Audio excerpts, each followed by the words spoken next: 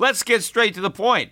You want to grow your portfolio to deal with the rising cost of inflation, to pay off your debt or your mortgage, pretty much anything standing in the way of you and financial freedom, right? Well, with Yahoo Finance, you can get access to the news, data, and tools that you need in order to help you reach that financial freedom. And when it comes to your financial future, you think you've done it all. You've saved, you've researched, you've invested all that you can. And now you need to take those investments to the next level by using what every financial great uses. Yahoo Finance. For more than 25 years, Yahoo Finance has been the brand behind every great investor. They're the #1 finance destination, producing a holistic look at the financial news cycle, including breaking news, original perspectives, analyst ratings, independent research, customizable charts, and so much more. For comprehensive financial news and analysis, visit the brand behind every great investor, yahoofinance.com, the #1 financial destination. That's yahoofinance.com.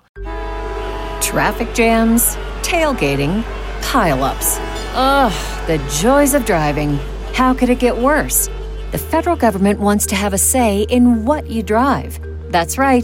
The Biden administration's EPA is pushing mandates that would ban 2 out of every 3 vehicles on the road today. Don't let Washington become your backseat driver. Protect the freedom of driving your way. Visit EnergyCitizens.org. Paid for by the American Petroleum Institute. The Peter Schiff Show. I'd like to thank Bambi for supporting the Peter Schiff Show podcast. HR managers' salaries average better than $70,000 a year. Only Bambi gives you a dedicated HR manager for just $99 a month. So get your free HR compliance audit at Bambi.com/gold. That's spelled Bambi, BAMBEE.com/gold. Well, the markets finished another week in the black. In fact, the S&P 500 managed a new all-time record high today. But what's far more significant than what's happening in the stock market is what's happening in the commodity market and what's happening in the bond market, because both commodity prices and bond yields continue to soar. Let's talk about oil. I've been talking about oil on this podcast really since the price went negative back in March of last year, talking about how that was likely a massive bottom in the price of oil. Today, we closed at better than $59 a barrel. This is a new post-COVID high. We closed at $59.55, so only 45 cents away from $60 oil.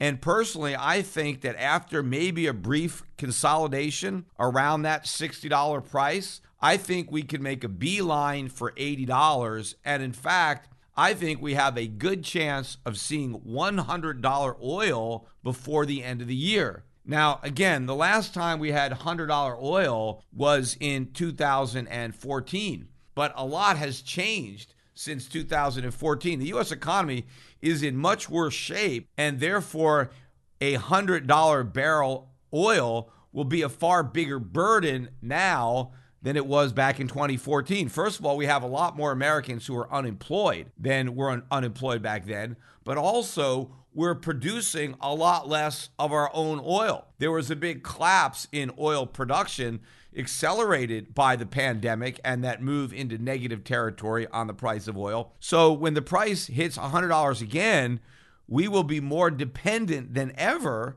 on imported foreign oil, which means our record trade deficits that are already surging, and I'm going to get into that a little bit more later in the podcast, but those surging trade deficits are going to be exacerbated by an even higher bill for oil. And of course, what's also going to be weighing heavily on domestic production is the Biden administration's antagonistic policies towards the oil and gas industry, which is going to make it more expensive to produce and is going to discourage investors from funding production in the oil and gas sector. But it's not just energy prices. Commodity prices continue to rise. Look at the price of lumber. Lumber prices hit a new high today, not just since the pandemic, but ever.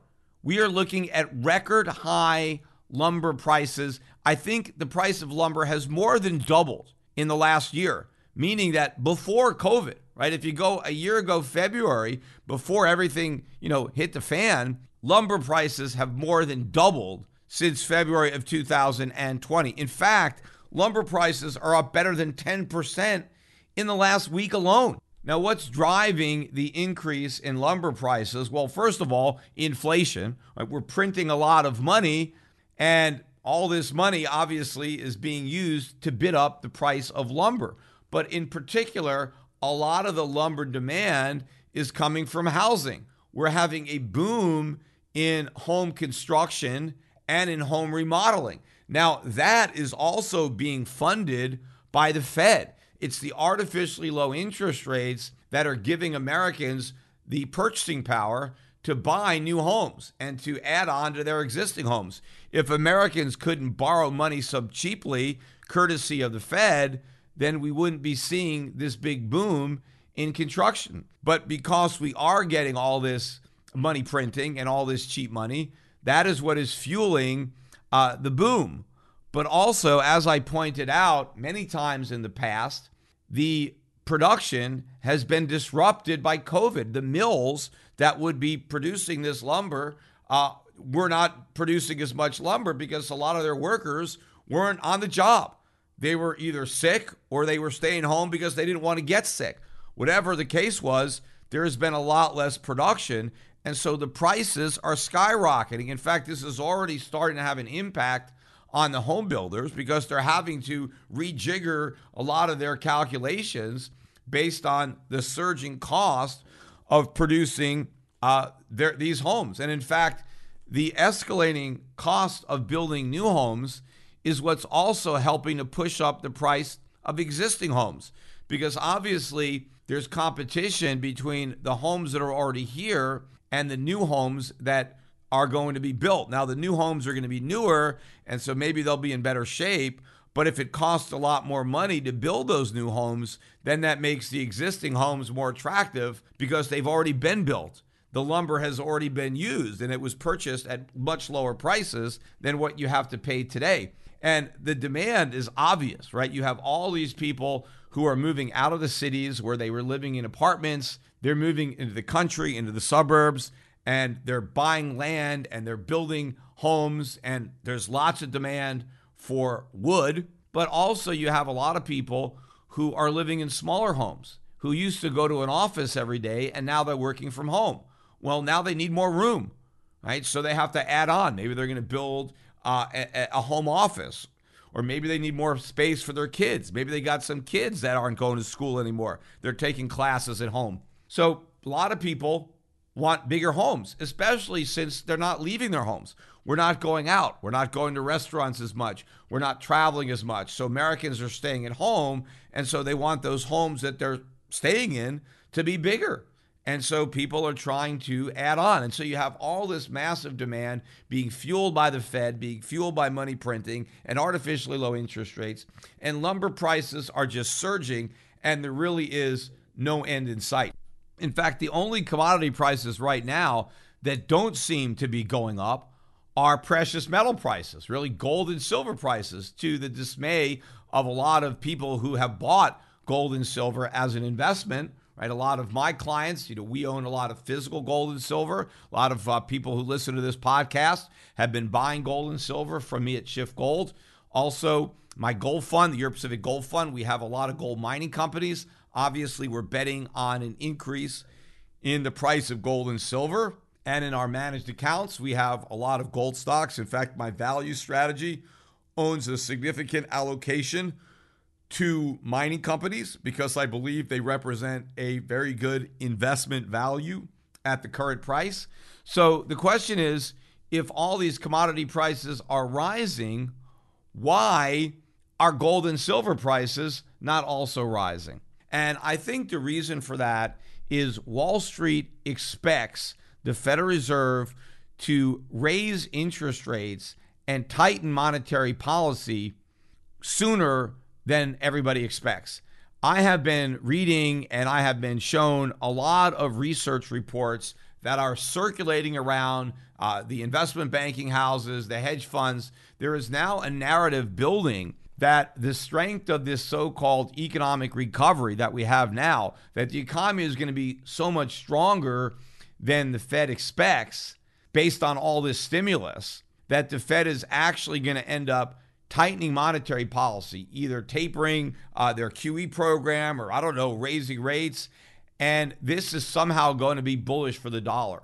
So you now have this growing consensus that the dollar is going to strengthen due to this strong U.S. recovery that people think will be stronger than the recoveries in other countries. And it's going to lead the Fed to raise rates, and those higher rates are going to be negative for the price of gold and silver. This is what is out there. This is what people believe. Now, I think it's complete nonsense. None of it is true, but I think it is setting us up for a huge drop in the dollar and a big rise in the price of gold, because there was a very strong consensus up until a couple of months ago that the dollar was going to go down. In fact, I think Wall Street had finally, from going to very bullish on the dollar earlier last year, to being very bearish. So we had a lot of people bearish on the dollar, and I think before the dollar can really get killed, we need to shake out some of those bears. We need to have more people bullish on the dollar to really take it lower, because that's generally how markets work. They try to defy the consensus. They try to move in the direction that they're going, but get rid of as much excess baggage as possible. So I think it's a good sign that people have built this ridiculous narrative of a strengthening dollar, and that is causing people to abandon some of their positions in gold and gold mining stocks, when the case for the dollar going down has actually never been stronger. But also, I mentioned too that it's not just these commodity prices that are going up, but bond yields. Look at what happened to the yield on the 10-year today. This is a new high since the COVID collapse in yields. Remember, the yield on the 10-year got down to less than 0.4%. Today, it closed at 1.2%. More significantly, though, the yield on the 30-year Treasury is now back above 2%. The yield on the 30-year got down to 0.837. That was the low. And now we're at 2.003, so just above 2%. Now, that may not seem high. I mean, 2% historically is very low, but I think recovering to a 2% handle could be significant. There's going to be a lot of upward pressure on interest rates from here. I think the yield can go to 3-4% unless the Fed really steps up with an unprecedented increase in the amount of quantitative easing. But a lot of this backup in rates is also helping to validate what traders are expecting when it comes to the Fed tightening and the gold market selling off. They're looking at these rates and they're thinking that they're a reflection of the strength of the U.S. economy. They're not. They're a reflection of inflation. And it's the rising inflation premium that is pushing up interest rates.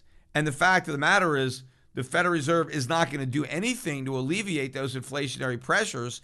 Everything they're going to do is going to fuel the inflationary fire. In fact, when we got some economic numbers that came out today on consumer sentiment, which, by the way, dropped to well below consensus.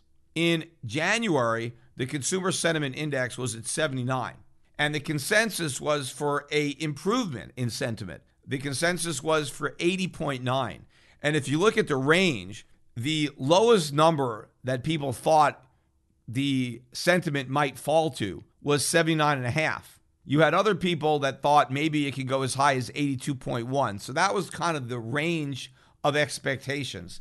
Instead, consumer sentiment plunged all the way down to 76.2. So if this economy is getting so much better, why are consumers more worried about the economy now than they were before? In fact, one of the most interesting parts of the survey had to do with inflation expectations. Consumers now expect inflation to be up 3.3% year over year. So looking a year ahead, consumers expect that their cost of living is going to be up by 3.3%. Now, this is the highest that consumers have expected inflation to be since the summer of 2014. Now, at the same time, you got the Federal Reserve that isn't worried at all about inflation. the consumers seem to be worried quite a bit about it. That may be why their confidence levels are shrinking, is because they're worried about a rising cost of living. And they're correct. I just think they're not worried enough. I think that a year from now, the cost of living will have risen by a lot more than 3.3%, regardless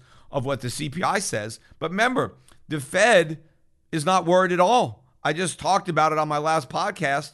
Powell isn't concerned at all. Here's a case where the consumers are far more likely to be accurate than is Fed. And in fact, one of the things that Powell said about inflation is he said, well, it's all about expectations.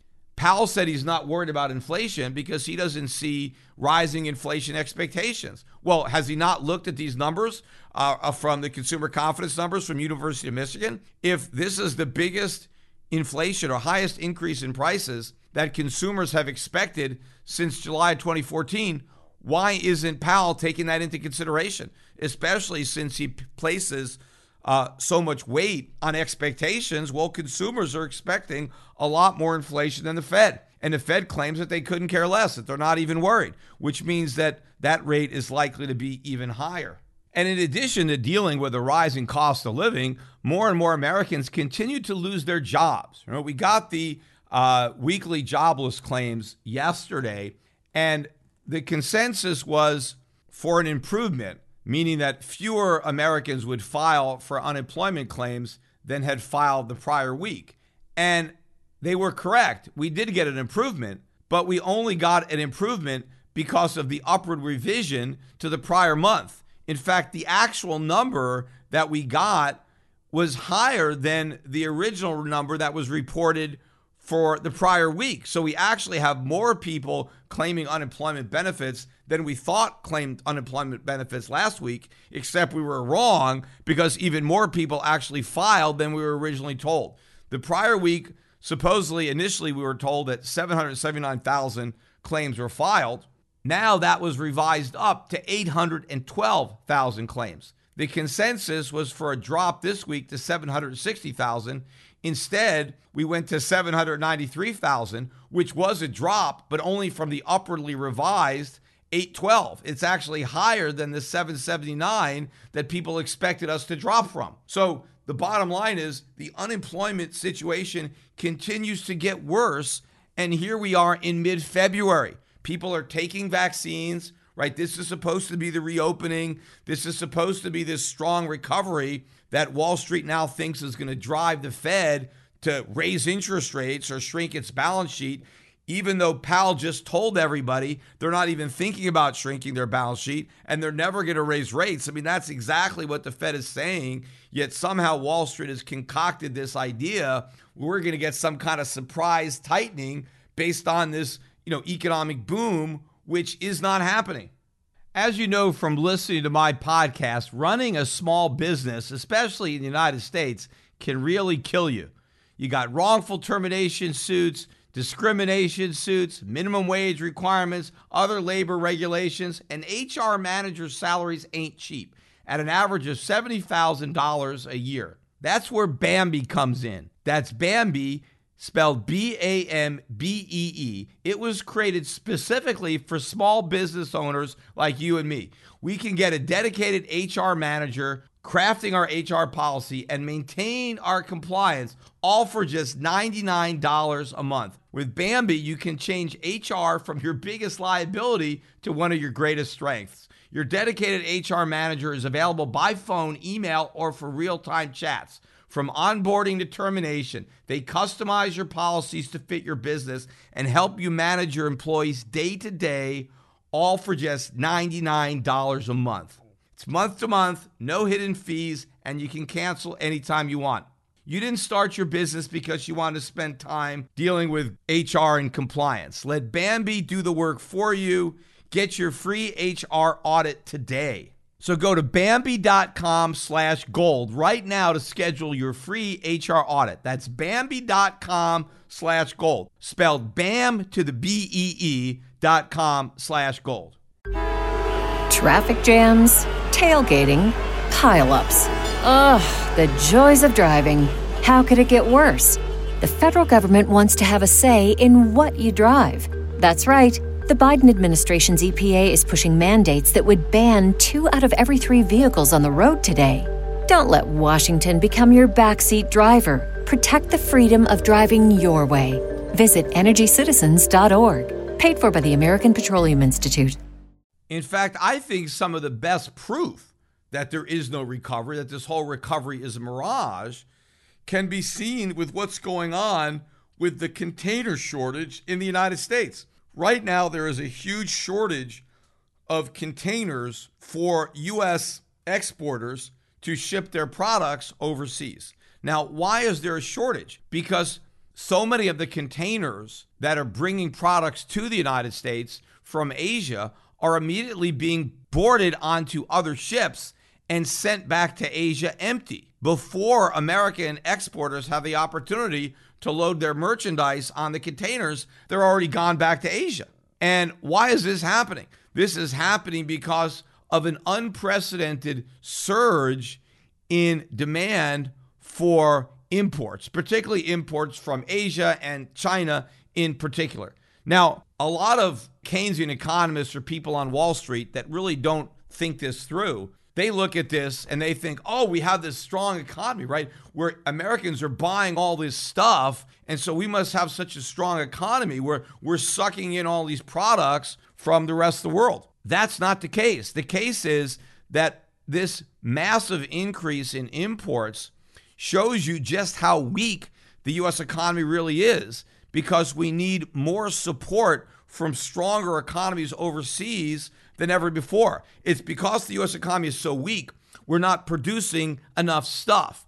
And so now we rely more heavily on those other economies abroad that are stronger than our economy, that have the ability to produce the stuff that we can't. And in fact, one of the reasons that Americans are spending so much money is because the Federal Reserve is printing the money and giving it to them. I mean, the real story behind this so-called American recovery is unemployed Americans spending money the Fed prints to buy products the Chinese produce. That is not a recovery.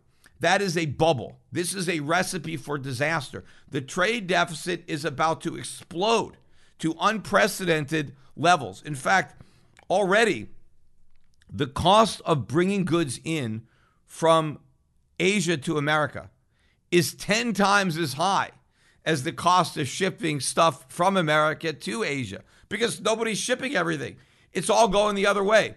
In fact, this is what's going on. The demand for containers is so strong, right, in China, that they can't wait. The shipping companies can't wait a week or two, which is what is normally required for those empty containers to be taken off the ships and then reloaded with U.S. stuff. And a lot of that stuff is just agricultural products or scrap metal. You know, we don't manufacture products and send them to China. We're like a colony of China. We send them, raw materials, stuff like that. But it takes a while to get those materials loaded onto these containers. And the shippers can't wait because there's so many orders. They need those containers back in Asia and they've run out of them. And again, remember, during the pandemic, the production of containers slowed down. And by the way, all the containers are made in China, right? America doesn't make any containers. So there's no way we can alleviate the container shortage by building containers because we don't have any factories that are able to build them. So we're completely dependent on China for the containers that all this trade is affected in. But again, because the production of those was slowed down, and now because the American economy is so crippled and so weak, there's all these extra containers that are needed because maybe stuff that we used to be able to make ourselves, we're not making that anymore. And so we have to buy more and more stuff. I mean, what better proof do you have that America lost the trade war? I mean, it wasn't just a loss. We were obliterated. We were annihilated in the trade war, right? I mean, this is like Rome and Carthage. That's how bad it was. And now the Chinese are having to, supply all these goods to the U.S. and they've run out of containers. Now, I don't know what's going to happen here because obviously if Americans want to export, they're going to have to start bidding up the price of these containers. They're going to have to start paying more money. But right now, maybe they don't have the margins. I don't know. But there's going to be massive upward pressure on prices from increasing transportation costs. And of course, COVID is also adding extra costs because a lot of these products, I don't know what the process is, going through some kind of quarantine, or they have to make sure that there's, nobody's infected with anything. But the costs are going up for all sorts of reasons. But I expect shipping rates, container, all this stuff is going to explode higher, as well as all these other costs. But what this shows you is that this whole thing is an illusion. In fact, I was watching an interview on CNBC with a guy who was down at the port of Charleston. And the guy was saying, I've never seen anything like this. I've never seen so many imports. He was saying, for every one container that goes out with stuff, 3 or 4 come in. He said, this is unprecedented. And, they're reporting on this. This is a business news channel.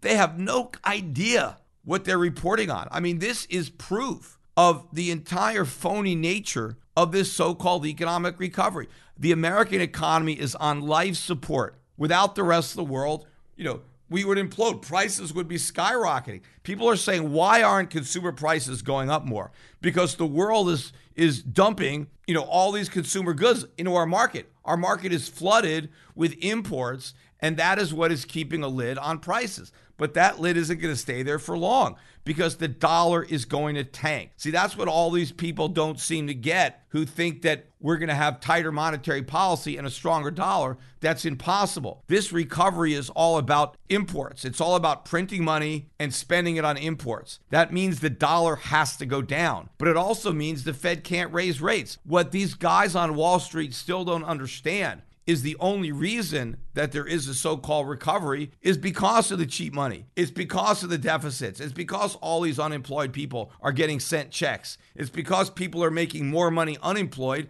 than they used to make when they had jobs. None of this can continue if the Fed tightens. The only way that it can continue is if the Fed eases. They have to print even more money. They have to keep interest rates at zero. They have to increase the size of QE, because if they allow bond yields to rise, the whole thing's going to collapse. The housing market's going to collapse.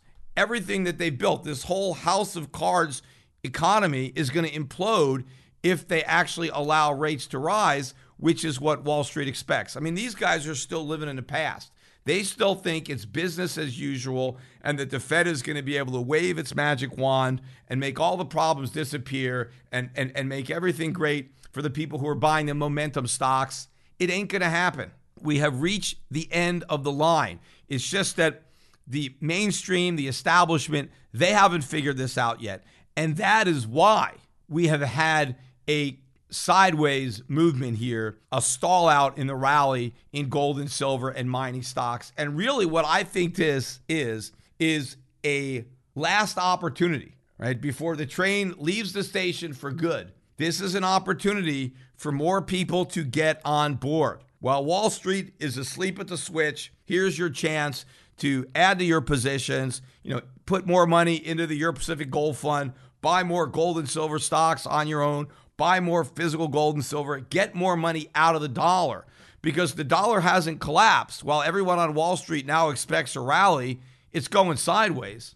In fact, despite the increase in bond yields and this expectation of stronger economic growth, the dollar index was barely up today. It was basically flat, and it stands at 90.46 or 45 is where we closed the week, not too far from the 52-week low. I mean, the lowest we got in the index was just below 90. I think 89.21 was the absolute low that we hit back in January. So we're not much above that low, despite, all this expectation for a stronger dollar. And of course, beneath the surface, that's a lot the euro. The euro is pulled back, but you take a look at some of these other currencies, like the Australian dollar continues to hit 52-week highs against the U.S. dollar. So it's only really the euro and a few other currencies that have pulled back, and they haven't pulled back much, despite this renewed bullishness, which I think is going to be squashed by what is going to be unfolding over the course of this year. And getting back to the topic of the trade deficits and the container shortages, again, trying to spin this into a positive for the U.S. economy is nonsense. This is the way the Keynesians turn economics on its head and put the cart before the horse. The reality is, it's the strong economies that are able to produce stuff. It's the weak economies that can't. Anybody can spend money. You don't have to have a strong economy to spend money, especially if you're borrowing it. And especially if you don't even have to borrow it because the Fed can print it. And the reason the Fed can print it is because foreigners will still accept it because the dollar is still the reserve currency. So that is what is powering this whole phony recovery. It is the ability for us to print dollars that the rest of the world will accept for all of their stuff. Well, their willingness to do that, I think, is going to come to an end because we are asking them to accept so many dollars, right? We're asking the world to supply us with so much merchandise. That means that the rest of the world is going to have to do without all this stuff, right? Because if they don't have the extra capacity, especially since COVID has taken some of it offline, they can't keep diverting all of their production to America. So what is going to ultimately bring this to an end is going to be the crash of the dollar. So that means Americans will now be priced out of these markets. That's what's going to stop it all, is going to be that Americans can no longer afford to buy all the stuff that everybody else is buying because the dollar is going to get marked down. And more of these products that are produced in Asia are going to stay in Asia. They're going to get consumed in Asia. And Asian people will have the benefit of that increased consumption, and they will have higher standards of living. Americans will have to suffer because we're going to have to do without things. We're going to have to figure out how to make do without all this stuff because we're not going to be able to afford to import it, and we can't make it because we don't have the capacity to do that. So this, again, is going to be a rude awakening for Americans, and it's going to be a rude awakening for all those investors out there who have baked this phony recovery into their investment scenarios and are so bullish on the U.S. economy and the dollar. They're going to find out that they've bet wrong, and they bet wrong in a big way.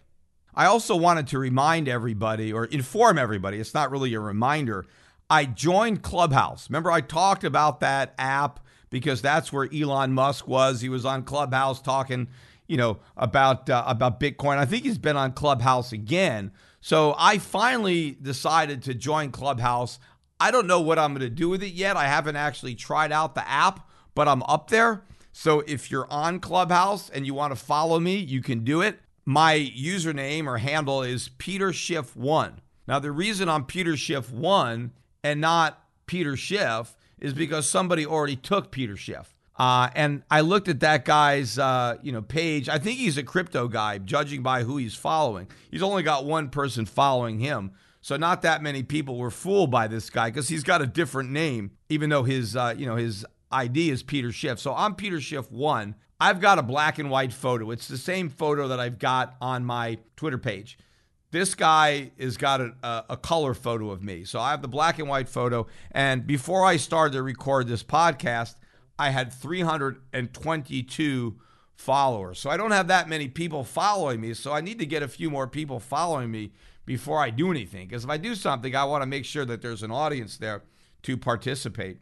Oh, and by the way, while I'm talking about followers, my Twitter followers really took a jump this week. I went through 350,000. In fact, as I'm recording this podcast today, I'm almost at 357,000 Twitter followers. So quite a few people have started to follow me. I appreciate everybody who's helping me get followers. If you've just started to follow me, thanks a lot. If you've been following me and you've been telling your friends about it, thanks for that. Continue to spread the word. The more people who are following the things that I'm saying on social media, the more likely it is that we're going to influence a greater percentage of the American public.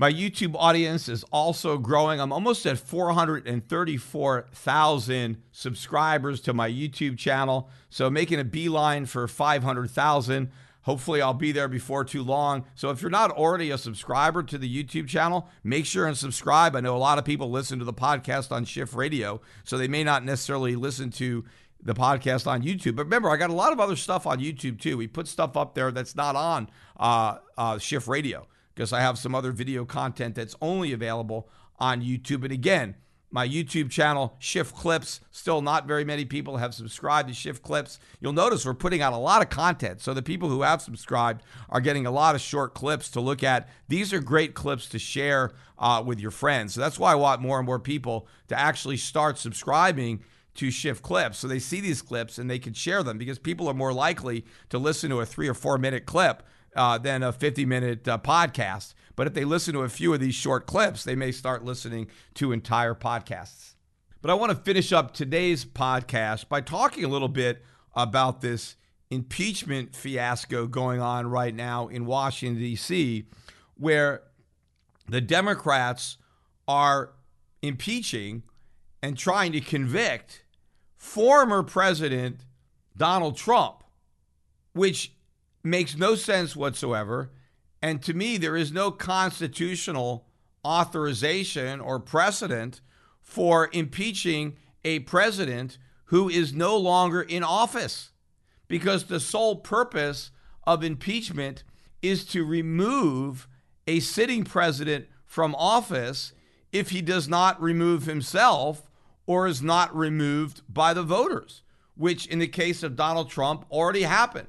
Donald Trump has already been removed from office. The voters removed him because they did not reelect him, right? Or the Electoral College removed him because he did not win in the Electoral College. So Donald Trump is no longer president, which means impeaching him would not only be a waste of time, but there is no constitutional authorization for the impeachment to take place. And all you have to do is read the Constitution for yourself to see this is clear. Article 2 deals with impeachment. Section 4 of Article 2 reads, the president, vice president, and all civil officers of the United States shall be removed from office on impeachment for and conviction of treason, bribery, or other high crimes and misdemeanors. So that's where it defines what impeachment is for. Impeachment is for removal from office. So if you have a president or a vice president that you want to remove from office, the only way that you can forcibly remove them is through impeachment. Then, if you read further down in Section 3, it says, judgments in cases of impeachment shall not extend further than to removal from office and disqualification to hold and enjoy any office of honor, trust, or profit under the United States. Now, it's clear that it says that the only thing that an impeachment can do is remove you from office and prevent you from holding office in the future. And what that means is, let's say the president was convicted of a crime and removed from office through impeachment for committing a crime. They don't go to jail, right? There is no actual criminal or civil penalty as a result of being impeached. The only thing that happens if you're impeached is that you are removed from office and you can't hold any future offices. If you actually committed a crime and somebody wants to punish you from it, charges can still be brought against you criminally in either a federal court or a state court, right? So that's what would happen. You cannot be put in jail based on an impeachment, but there can be an actual trial with a jury and new charges can be filed. But here's what I think a lot of the Democrats and maybe even some of the Republicans are trying to do. They're jumping on the second part of this that says that they would be disqualified from holding office in the future, meaning that if Trump were to be impeached, he couldn't run for re-election. Because remember, Donald Trump has only served one term. There is nothing in the Constitution that prevents Donald Trump from serving a second term if he's elected. However, if he is impeached, then he is no longer eligible to run for office. But the problem is the Constitution doesn't say that you can impeach presidents who are no longer in office for the purpose of preventing them from seeking office again. It is very clear that it says they can only impeach a president to remove him from office. And if he is impeached, the only consequences are that he is removed from office and that he cannot seek future offices. It doesn't say that he will be removed from office or that he can't seek future offices, because if the framers had used the word or instead of the word and, then maybe the Democrats would have a point that the penalty for impeachment is you're removed from office or you can't seek future office. That's not what it says. You're removed from office and you can't seek future offices. that means that you had to be removed first, which means you're in office when you're impeached. And in fact, all you have to do is look back to the last president who actually would have been impeached, right? Not Bill Clinton. I mean, Bill Clinton was impeached but not convicted, right? So he stayed in office. But Richard Nixon, right, they had the goods on Richard Nixon for the Watergate break-in, and it was pretty clear that there wasn't enough support in the Republican Party for Richard Nixon to survive an impeachment trial in the United States Senate. So rather than going through the embarrassment of an impeachment, Richard Nixon resigned. He removed himself from office. Well, was he impeached? No. I mean, the minute he removed himself from office and Gerald Ford became president, I mean, that was it. It was over. There's no need to impeach a president who has already been removed from office. The whole purpose of it is to get rid of a president who won't resign. Right? So, but he's not there anymore. So there is no constitutional authorization to impeach President Trump. The whole thing is pure politics, maybe not just on the part of the Democrats. A lot of people overlook, I think, the fact that there are a lot of Republicans privately, who would love to see Donald Trump impeached if that impeachment means he can't run for re-election, because he is still a very popular person in the Republican Party. Despite the fact that he didn't really keep any of his promises and he lied about everything, you still have a lot of people who like Trump. In fact, probably now more so than ever before, because they see him as anti-establishment. And unfortunately, he really wasn't, but the establishment doesn't like him, so I guess that's good enough, right? The enemy of your enemy is your friend. And so there are a lot of Republicans who probably want to run for office themselves, but they don't want to have to run against Trump because they know that they'll lose. So if they can somehow remove Trump as a potential competitor, then that moves up a lot of other Republicans, in the pecking order as far as who might get the nomination to run in 2024.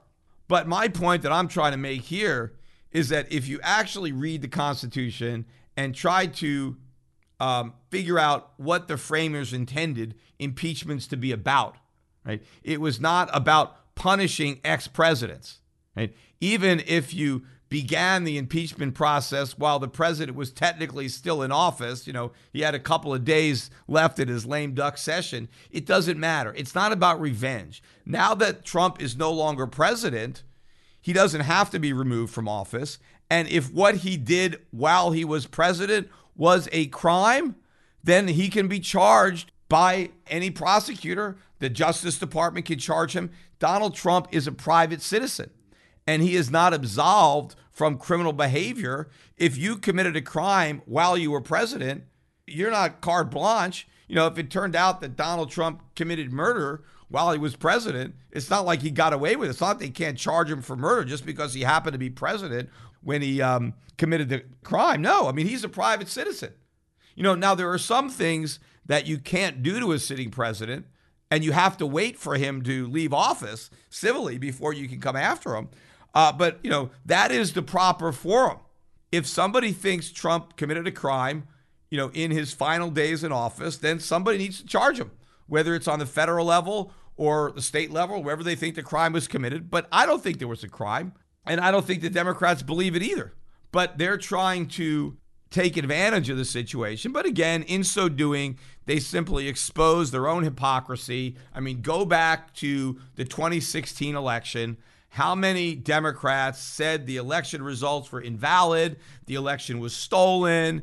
It was hacked by the Russians. They were accusing the president of conspiring with Russia to steal the election. There were a lot of Democrats that didn't want Trump certified. They didn't want the Electoral College to vote for him. I mean, just think back. It was only 4 years ago that people were talking about this. In fact, the Democrats were demanding that Donald Trump be impeached even before he was sworn in.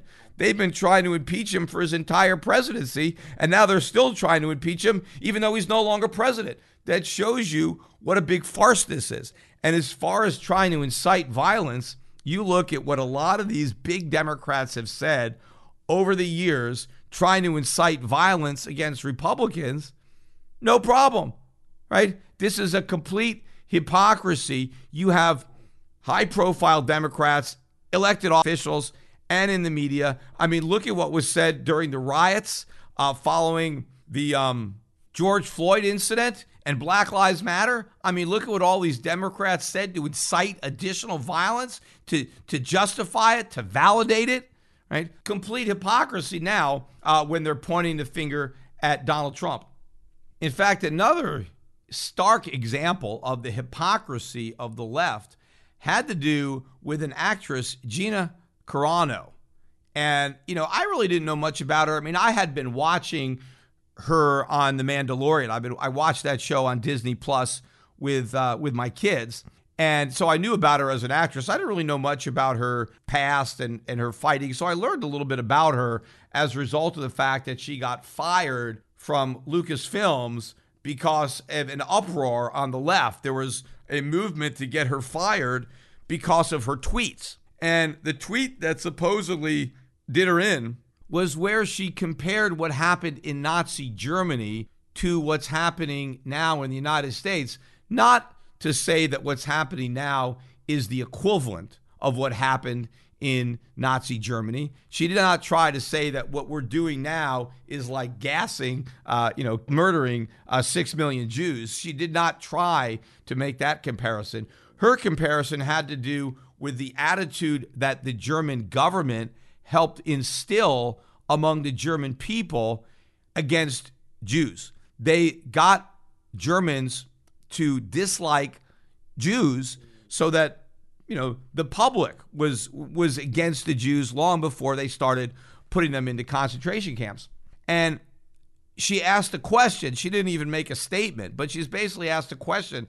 How is that different? How is trying to get the public to dislike somebody for their religious beliefs? How is that different than trying to encourage the public to dislike people for their political beliefs, right? She didn't even say that. She didn't make a statement. She asked a question, which a lot of people do on Twitter, because when you ask a question, you probably get more responses. So she's trying to provoke people to think, hey, wait a minute, are we going down a slippery slope? Because this is how the Nazis started. This is how they were able to create an environment where the government was able to turn the Jews, because initially they turned the public, the neighbors, against their own neighbors, right? They began to get people to distrust the Jews. And she's saying, hey, wait a minute, this is what's happening now, but politics. You're seeing people on the left becoming increasingly intolerant of people who have a different political view, not a different religious view, but a different political view. And they're becoming very, very hostile. And she points that out. And what she's saying is, hey, we need to learn from the mistakes of history because we're going down a slippery slope. She didn't say that it was going to lead to concentration camps and to conservatives being murdered, but she is saying we don't know where it's going to go, right? But where it's going could obviously be bad. And I thought it was a very valid point. And I think a lot of people make Nazi references that I really don't think are appropriate.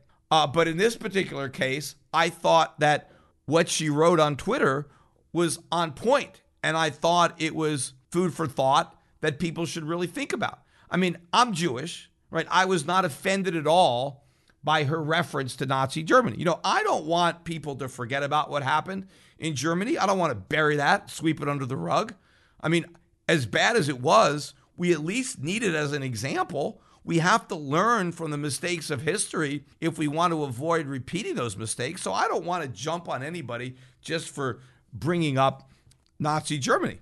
As I said, as a Jew, I'm not offended by anything that Gina wrote on Twitter, but as an American, I'm offended as hell by the left's reaction to what Gina tweeted. In fact, I'm even more offended by Lucasfilm's decision to fire her because of it, or the fact that they're pretending that they're so outraged by what she tweeted, when in reality, they're just upset at losing ratings. They were worried that people might cancel their Disney Plus subscription if they didn't fire her. So they bowed down to the political pressure, but also caved in to the political correctness pressure to pretend that they were offended by something that clearly wasn't offensive at all. But what was offensive to me as an American is this reaction. And again, this is what Gina is trying to warn us against, because what is happening to our culture, the way Americans are turning on other Americans simply by virtue of their beliefs and turning anything they say into something that's hard and offensive, and they need to be fired because of this belief. This is exactly the slippery slope that she was pointing out we are in danger of sliding down. But anyway, because she did this, right, there was a big movement on Twitter, hashtag, cancel Gina, right? We got to fire her. And so all of a sudden, Lucasfilms says they're going to fire her. And in their public statement where they announced that they were firing her, they said that they were doing it because of the abhorrent comments that she made on her social media posts. And of course, she ended up deleting the comment. I mean, she had so much protest, she actually deleted it. So it wasn't even there, but other people took screenshots of it and they were spreading it around. And so they said this is abhorrent and unacceptable. And of course, there's nothing abhorrent about it at all. I mean, I'm Jewish, right? If I'm not offended by it, why is Lucasfilms offended by it? This is them. They're virtue signaling. They are feigning outrage by siding with this left-wing mob, these intolerant people on the left who can't accept somebody that has a different political opinion from their own. In fact, let me read her entire tweet, and you can decide for yourself how abhorrent it is. Here's what she wrote. Jews were beaten in the streets, not by Nazi soldiers, but by their neighbors, even by children. Then, quote, because history is edited, most people today don't realize that to get to the point where Nazi soldiers could easily round up thousands of Jews, the government first made their own neighbors hate them simply for being Jews. How is that any different from hating somebody for their political views? Question mark. End quote. That's it. That's what she wrote. And I think the way the left reacted to her tweet and the way Lucasfilms fired her in and of itself proves the point that she was trying to make. This is the intolerance that we have bred, right? Where you can't have a different political opinion. Just like, you can't have a different religious belief. You have to believe in God the exact same way that we do, or you're a bad person, right? So people who are not liberal, who don't believe in this liberal political agenda, well, they're bad people. Well, once the Jews were bad people because they were Jewish, well, then it was obviously easier for the Nazis to do what they did. So first, what we're doing is we're taking conservatives and we're vilifying them. They are bad people. What's next, right? Maybe we're going to get, we're going to be terrorists, right? Maybe expressing certain political opinions is going to be qualified as a domestic terrorist. I don't think they're going to be executing us, but who knows? Maybe they'll be incarcerating us. This is the slippery slope that I think Gina Carano is correctly pointing out. But the hypocrisy comes from the fact that another actor on The Mandalorian, I think it's the main character, Pedro Pascal, and this is, 6 months or a year before Gina's comments, he put out comments making Nazi comparisons. He had one tweet where he tweeted out losers in 1865, and he had a Confederate flag. Losers in 1945, he had a Nazi flag. Losers in 2020, he has a MAGA hat. So here he is comparing Trump supporters to Nazis and slave-owning Confederates. Then he had another tweet showing Jews in a concentration camp, 1944 Germany, and in the same tweet, he had a picture of American children behind bars, America 2018, in referencing to Trump's policies. So he is basically saying that Donald Trump is like Adolf Hitler, and he is putting people in jail the same way Hitler put people in concentration camps. And nothing happened to this guy, right? He made Nazi comparisons outright, worse than the one that Gina Carano made. Yet there was no call to have that guy fired, and he wasn't fired. He still has a job. So if you are on the left and you want to call anyone who is conservative a Nazi, right, and compare them to Adolf Hitler, that's perfectly fine. You can do that all you want. But if you're a conservative and you simply point out something that happened in Nazi Germany that reminds you of something that's happening in modern America without even directly making the comparison or calling anybody a Nazi or an Adolf Hitler, and you're fired. I mean, that is complete and total hypocrisy, which again simply proves the point that Gina was trying to make, and which is why I started following her myself. And I would encourage other people to follow her too, because as much as the left wants to cancel her, we need to do everything that we can to make sure that she is not canceled. Anyway, that's it for today's podcast. I know we have a holiday weekend. The markets are closed on Monday for President's Day. And over the weekend, we all have a holiday to celebrate. We have Valentine's Day. So hopefully everybody has a Valentine to share the day with. And if you don't have one, well, you still got some time because it's not until Sunday. Although with COVID, it's not quite as easy to meet people as it used to be. But hey, you still got the internet.